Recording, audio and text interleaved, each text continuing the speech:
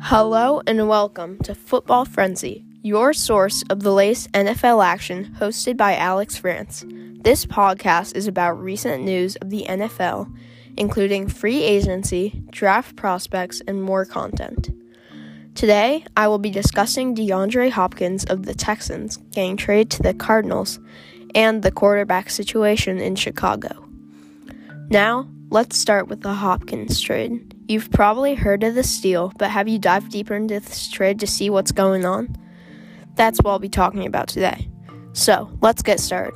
On Monday, March 16th, DeAndre Hopkins, an all-star wide receiver of the Houston Texans, was traded to the Arizona Cardinals along with a 2020 fourth-round pick for a declining running back in David Johnson. The Texans also received a 2020 second-rounder and a 2021 fourth-rounder. This trade was one of the worst deals for the Texans in recent history, in my opinion, because they lost a future Hall of Famer and a super consistent player who put up great numbers every year. What makes this even worse is that they didn't even get a good player or good draft picks in exchange.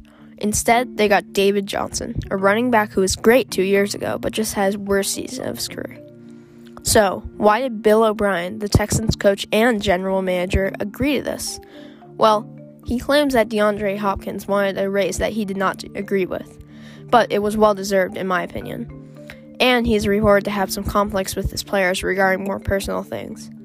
Bill O'Brien is a pretty good coach, but he has proven he cannot handle the title of both coach and general manager of the team.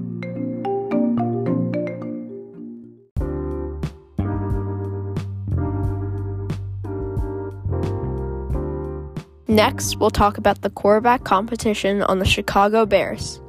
The Bears recently traded a 2020 fourth-rounder for quarterback Nick Foles, former Super Bowl MVP.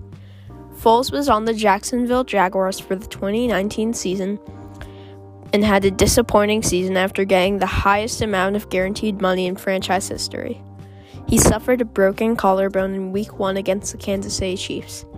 He returned in Week 11, but produced a horrible performance right when he got back before being benched and replaced by Gardner Minshew.